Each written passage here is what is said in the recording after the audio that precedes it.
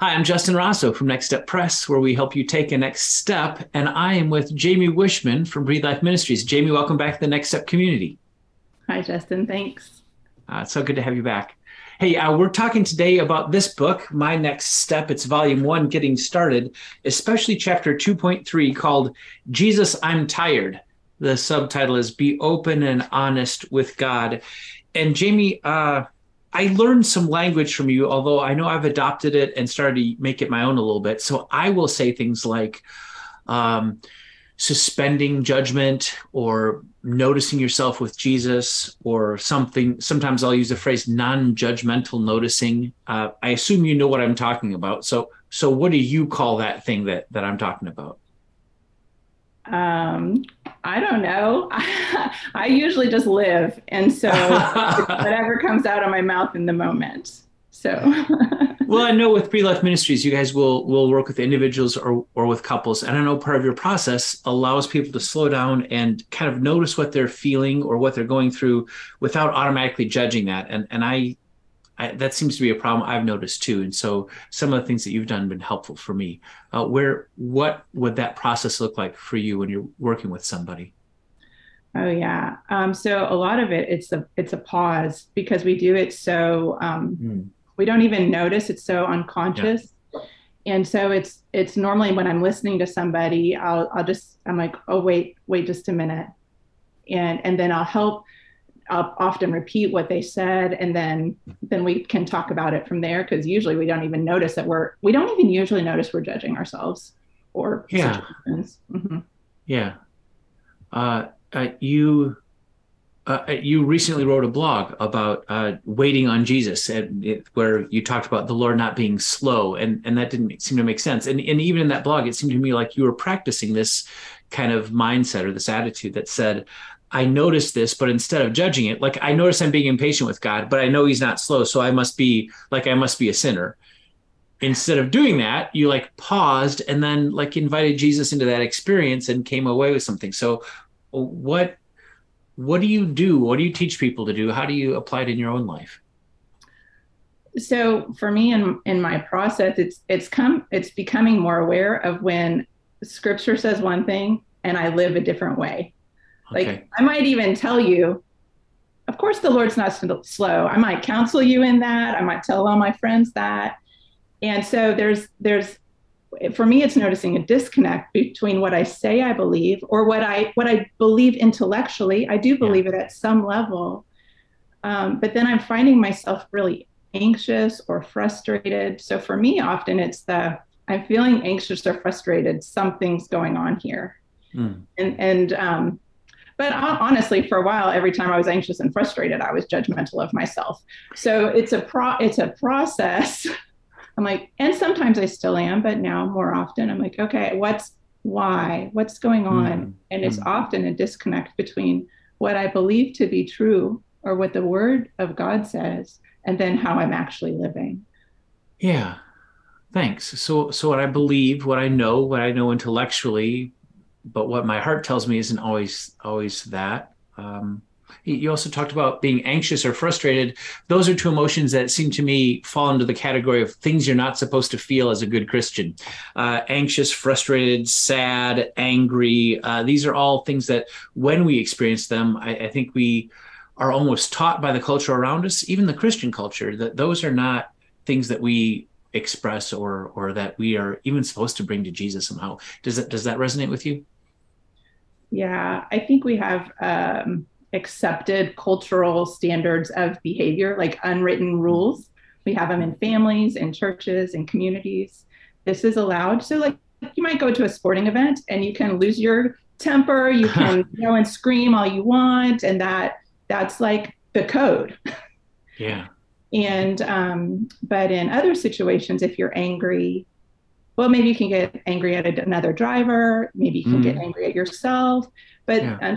so we kind of learn to adopt the acceptable modes of expression and even block from ourselves the ones that seem unacceptable. Yeah. Even block from ourselves the ones that seem unacceptable that we're taught. Culturally, as a church, a local congregation, a family, a broader culture. I think you're onto something. That's tricky to navigate. Mm. I remember, actually, I think it was Steve, your husband, Steve, good friend of mine. I think it was Steve that shared a story with me that you were involved in. Then I had to double check and check with you to see if it was right. And it actually ended up in that My Next Step book. It's the story that the chapter gets its title from, Jesus, I'm Tired.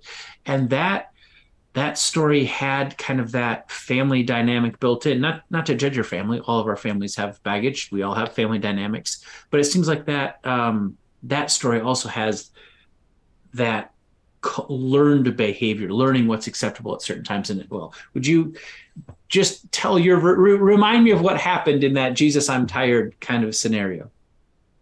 Oh, I can't remember the specifics, but it happens all Yeah. the time. So Okay, good. Sounds um, good. yeah, so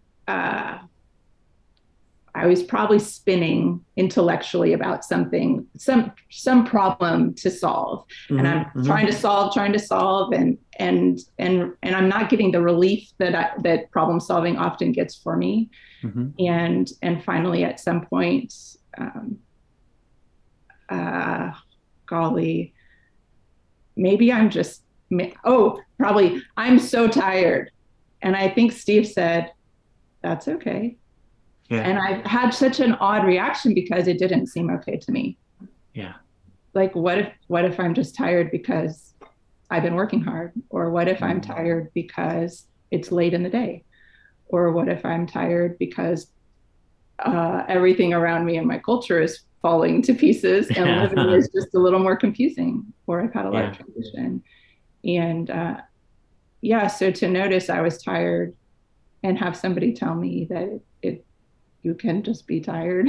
It was so weird. It Mm-hmm. was just weird. So let's unpack it a little bit. Go back to kind of what you learned growing up from your family. Was being tired something that was common, typical, acceptable in your family growing up? Um, I don't recall it being acceptable. Well, I Well, mean, I know your mom and your dad, and they're both. I mean, your yeah. mom's a real go getter, and Yeah. So I would say high energy, problem solve, get work done. Help people. Like all these yeah, things are my yeah. values. So looking back, I might have just had a different personality style. Mm-hmm. But yeah, rest. I don't really remember much in the way of rest. I Mm. played multiple sports at a time. I was always Huh. in extracurriculars, had a job. So we just went. Yeah, yeah. So it's something you adopted it for yourself too. Like tired is not, well, it's not an option for you. You're too busy to be tired. Right, right. So you experience something like tiredness, and you don't experience it as something that's, I don't know, maybe even let yourself feel. So when Steve says, hey, maybe that's okay, that strikes you as something different. Do you ever invite Jesus into that particular being tired feeling? Um, yeah, so first of all, I have to notice. I don't know, maybe Mm, some of you guys are like me, where you say all the time, I'm tired, I'm tired, I'm tired. But yeah. it's more just to vent some steam. I don't actually connect to my tiredness. I just know there's this like I don't have the energy for what I'm doing right now. Mm, mm. So for me, do I invite Jesus into it? I try when I notice. When I Yeah, yeah. notice. Mm-hmm. So usually I just get overstimulated and spun up, and I don't notice that what I need help is coming down. Yeah, yeah. So, but when I notice, it's often I'll sit and I'll pause and I'll be like, what the heck is wrong with me? Right? And then I'll take a deep breath and I'll be like, oh, I'm tired. Mm, mm. And I think that's kind of code to Jesus now. Like when I take a deep breath, he just knows like that's code for That's the you're prayer. invited. Yeah, yeah, yeah, yeah, You're yeah, invited. yeah. And I think often when I just breathe then and become aware that he's with me, then I almost think the Holy Spirit's like, dude, you're tired. Because I don't think I would know truly. Yeah, yeah. That's good. I like that a lot. So I sometimes call it non-judgmental noticing, and both those things you touched on. You've got to notice the first in the to even not judge. You've got to notice it, and then once you've noticed it, your initial response is, "Yeah, well, I'm tired. Why am I so tired? I mean, there's all kinds of self-judgment reasons why you would be tired, but to notice it without judging it, and then to invite Jesus into it. And I liked what you said.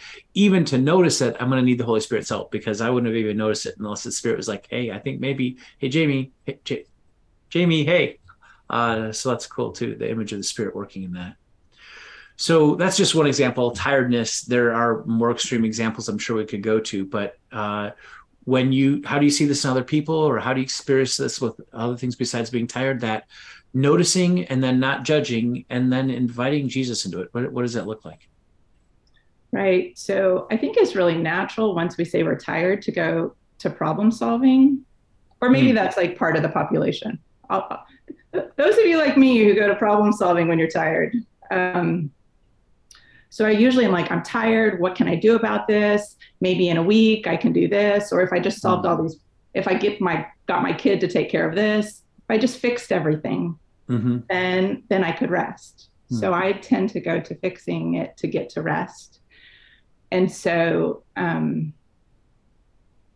for me, the new learning then is to say, whoa, wait, before I try to fix everything, mm, let me just invite Jesus in. mm, Because I'm probably trying to fix those things like for Jesus, like at my best. We'll just say at my best. Or maybe or I think I am. For some reason, I think that's the best solution. mm, And it's not that it's bad or wrong. It's just it's not helping with my actual problem mm, of being tired. So so usually if people are tired,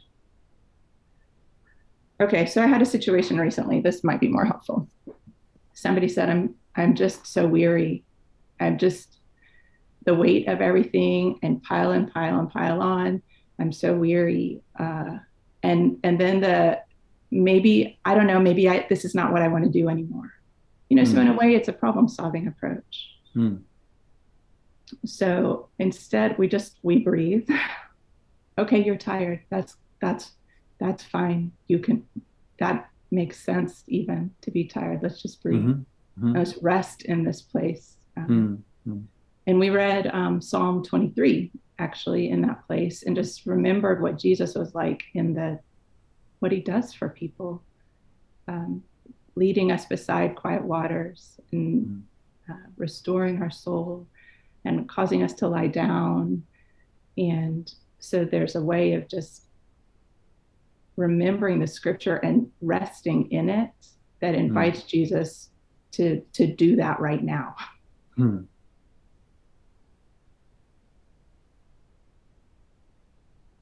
It actually helps.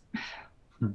I mean, it sounds maybe so simple that, well, it wouldn't work. But most of us we just need a breath and to know somebody's there with us. Mm. And when I breathe and I've been spinning on a million things and I say, Jesus, I'm tired. He's like, here I am.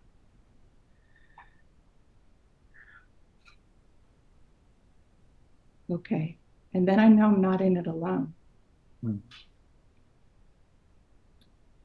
And I like that because another, cultural thing I picked up is it's all up to you. Yeah. So Jesus, I need the help is another and then breathe and remember, oh, there he is. Yeah. There he is. That I think you're exactly right. That's a very countercultural thing, to need help, to not do it on your own.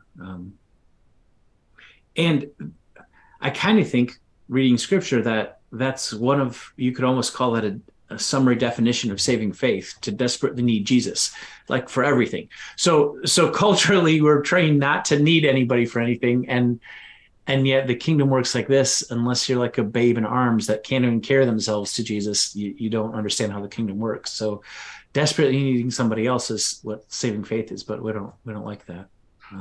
Yeah, I think that's another one that like Holy Spirit help me recognize when I'm Mhm, walking in this.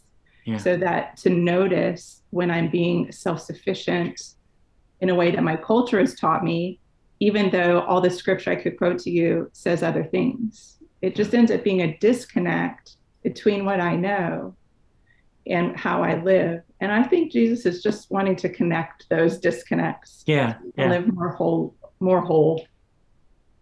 That's good. No, that's good. I think so. We're coming up with almost a strategy, perhaps even. I mean, so you notice when you're feeling something, you pause to recognize it. You invite Jesus into it, and whenever you come up with something like 3 steps to resting with Jesus, then you can always evaluate yourself on how good you are at noticing, how good you are at inviting Jesus into it or pausing. And so if you've got that kind of GPA mindset, no matter what you are putting around you to help you desperately need Jesus more, you can kind of turn it into that grading scale again. Like I'm really bad at needing Jesus. I got to do better. No. The point is to need Jesus. It's not to do better at needing Jesus.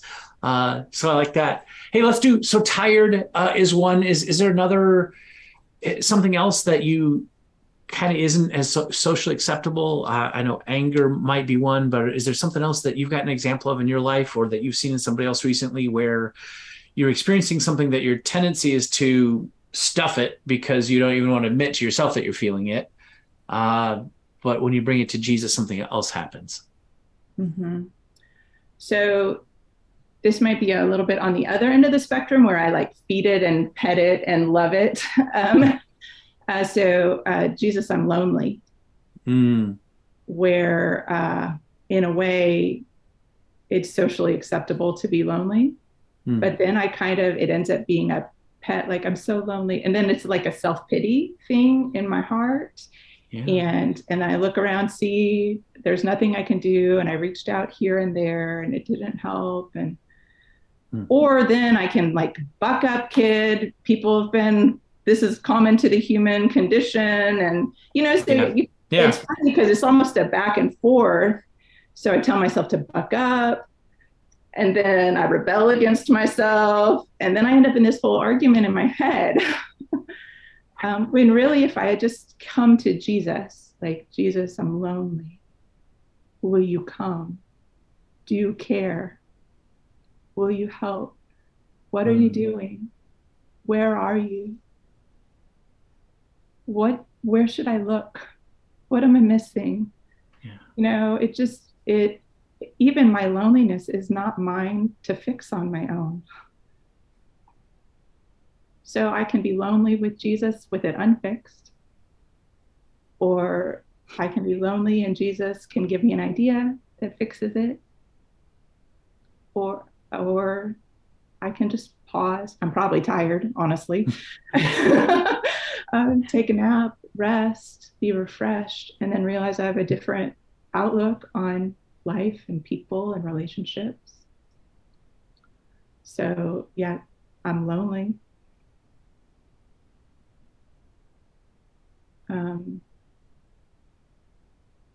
Or more? Do you want me to? Well, that's that tendency to fix it. I see in me for myself, but also for others, and I see in other people too. As soon as you express some kind of grief, people naturally will tell you about their grief, and maybe it's the same thing, or try to fix your grief. I think sometimes me telling you my story about why I've been sad is a way of trying to commiserate and make you feel better. So I think it's still trying to fix, to give them the benefit of the doubt. Otherwise, they're just being egotistical, which is also, I mean, I can be like that too. Or they try to fix it. But grief is like that. Anger is like that. Loneliness is like that. If someone said you were lonely, if someone said to me that they're lonely, one of my first knee-jerk reactions would be to try to fix it. And because I want to follow Jesus, I would try to fix it with Jesus. So I find that part of the discipline involved in this is not to run ahead of Jesus, but to pause and to be present in what you're experiencing and invite Jesus into that. And sometimes Jesus works things that really take the burden away almost immediately, which is awesome. And sometimes you go from being lonely by yourself to being lonely with Jesus. And being lonely with Jesus is way better than being lonely by yourself. And it's not always a fix it right away and make you feel better right away. Grief can be a long and tedious, torturous, confusing process. Jesus doesn't snap his fingers and make it go away, but he will walk with you. And man, being with Jesus in your grief is way better than not being with Jesus in your grief, and a whole lot better than having somebody else try to fix your grief for you. So I think it's part of the idea too, is to invite Jesus in and then let Jesus do whatever Jesus is going to do with it, which isn't necessarily make it better immediately or take it away. Yes. Over time in that process, for me, what I've come to see is when Jesus doesn't fix it fast, it means he's not as freaked out about it as I am. Like I might be angry and I'm like, you better fix this, Jesus, because I'm angry. And he's like, I'm just not as afraid of your anger as you are. Yeah. You better fix this because I'm sad. I'm not as afraid of your sadness as you are. And so there's a being loved before I'm fixed that's wildly, it's wild. It's just wild. I want to be fixed because I can't love myself when I'm like that. Yeah. But when Jesus sits with me in it and he doesn't fix it, and I'm still in it, I realize how many things in life are really a process. And it's his kindness that kind of slows them down. Where I would like to, like, if you would fix this, then I wouldn't be anxious. But he's like, he probably knows better. He's like, yeah, there's like one thing 2 steps down the road that's going to make you anxious again. So why don't we just like slow this process down? Yeah. Take a breath. There's plenty of problems yet to be solved. There's honestly plenty of griefs yet to be born in this life. So rushing through this, that, and the other, I miss my life. And I'm tired of missing my life because I can't live in what I'm living in. So I feel that Jesus, that by not fixing things fast, has been slowing me down. And I'll tell you, I was mad at him for a while because it's like, you could fix this and you aren't. I'm now at least have the intellectual understanding of his kindness that sometimes goes slow. I'm still gaining an experiential understanding of that. So I'm in process, but I do more and more assume he's kind and then look for it. You must be kind. This doesn't look kind. What is going on? Yeah. Help me see it differently. Yeah. Thanks. That's helpful. We've been talking about, I guess, what I would call emotions below the fold, mostly because there's that one sheet that you fold in half, and then they're heavier emotions like grief or anger that are kind of below the fold. And we sometimes tend to think that like sin lives below the fold, and certainly you can be sinful in your anger or even in your grief or your loneliness. And then there's the emotions above the fold, joy and happiness and things that go up and out and open instead of down and closed and heavy. And we sometimes assume that those are good and godly emotions, although I think it's a key insight to see that we're both fallen and redeemed as a whole person, which means none of those below the fold emotions are outside your relationship with Jesus, and none of the above the fold emotions are like automatically holy or something like that. And those need work too. So I'm just wondering about some of it. We've been living kind of below the fold. What about above the fold? Is there a time when you have either by yourself or help someone else take joy or excitement or expectation or hope or giddiness? Do you ever invite Jesus into those emotions, and what might that look like? Yeah, so I think with those emotions, the reason it's harder is they don't have as many words with them. So like if I'm happy, I'm like, I'm so happy. I'm happy. I mean, I'm just really, really happy. And then you don't have anything else to say, but you don't want the feeling to go away yet. So I find that a pause in happiness is really helpful too. Like, you're happy. Often it's like, where do you feel that in your body? You might say, it's like it's in my chest. It's just, can just feel it expanding. And how does that feel? Oh, it just, I've been sad so much for so long. And just to be happy again, it just makes me so grateful. And I think often as we just pause and sit in those great emotions, those lovely emotions that we wish we had more of, and invite Jesus in, I find that the gratitude just naturally wells up. Because we're searching for those so often in our lives, and they feel so fleeting when they come. So we really want to maximize joy moments or pleasure or satisfaction without controlling. Like, I think it's easy to want to clamp onto them and make it last longer. Yeah. But if you breathe and lean back, it actually just kind of expands within us. So that I found that to be helpful. So there's that idea of pausing again, and again the idea of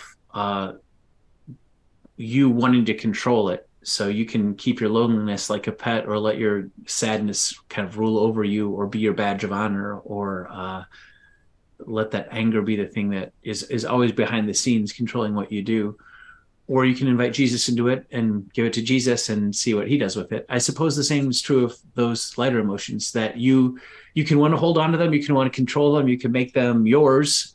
And one of the ways to get out of that trap is to invite Jesus. Pause, notice it. You said we don't have as many words. I'd love to expand our vocabulary above the fold, because if you can name it, then you can experience it. If you can broaden your vocabulary, you can see the difference between just happiness and, I don't know, excitement or joy or satisfaction or pride or whatever. So that's a really good insight too, that you pause and invite Jesus into it as well.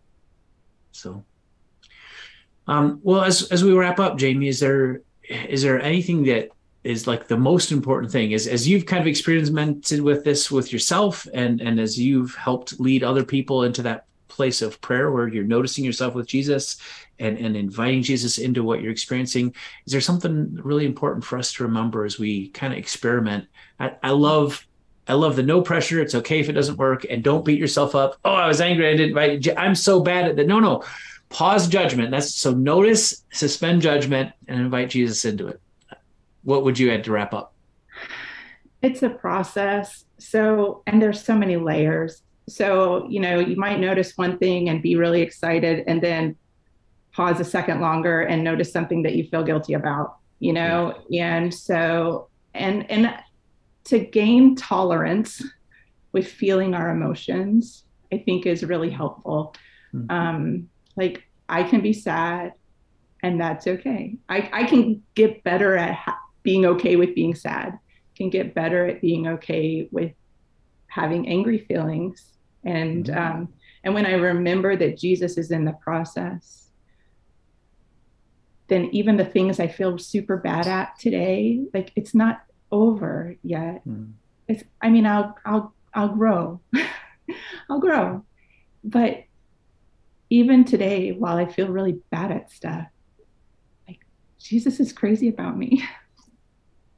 He's not mad at me. The lamb slain before the foundation of the world means he fixed it before I even messed it up. So remember that Jesus is helping. Remember that Jesus is helping. So if you get stuck, if you're trying it, if you love it, Jesus is helping. Yeah. And it's that no condemnation piece. If God is for us, if God justifies, Jesus isn't going to condemn. So that pausing on that voice of judgment for yourself, even for yourself, and even doing this, that's got to be a part of the process. So, Jamie, I always love talking to you. I always learn something. I'm glad you are one of the people Jesus has put on my rope that helps me learn and experiment. And I'm so glad you're doing what you're doing with Breathe Life Ministries. Thank you so much for being here today. Thanks, Justin. It's an honor. That's Jamie Wishman from Breathe Life Ministries, and I'm Justin Rosso from Next Step Press. We'll see you next time at Next Step Press.